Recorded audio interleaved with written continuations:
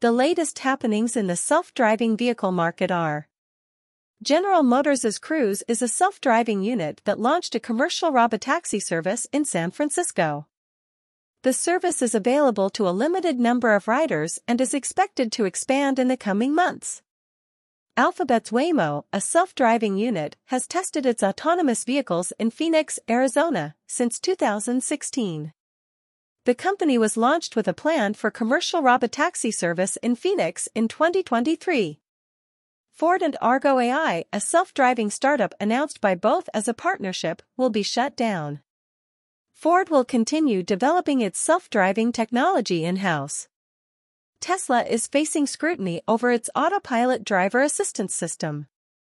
The National Highway Traffic Safety Administration (NHTSA) investigated several accidents involving Tesla vehicles on autopilot. The U.S. House of Representatives passed a bill creating a regulatory framework for deploying self-driving vehicles. The bill is also being considered by the Senate.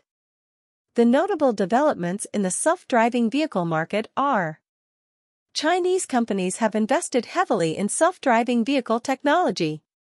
Baidu, Huawei, and Alibaba are developing their own self-driving cars and robotaxi services.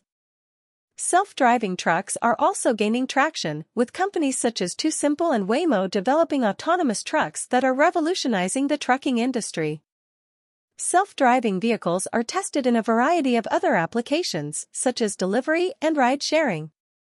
In its early stage of development, the self-driving vehicle market is still making a lot of progress. Companies are investing heavily in self-driving technology, as is the government, which is working to create a regulatory framework for the deployment of self-driving vehicles. It will also play an essential role in transportation in the coming years.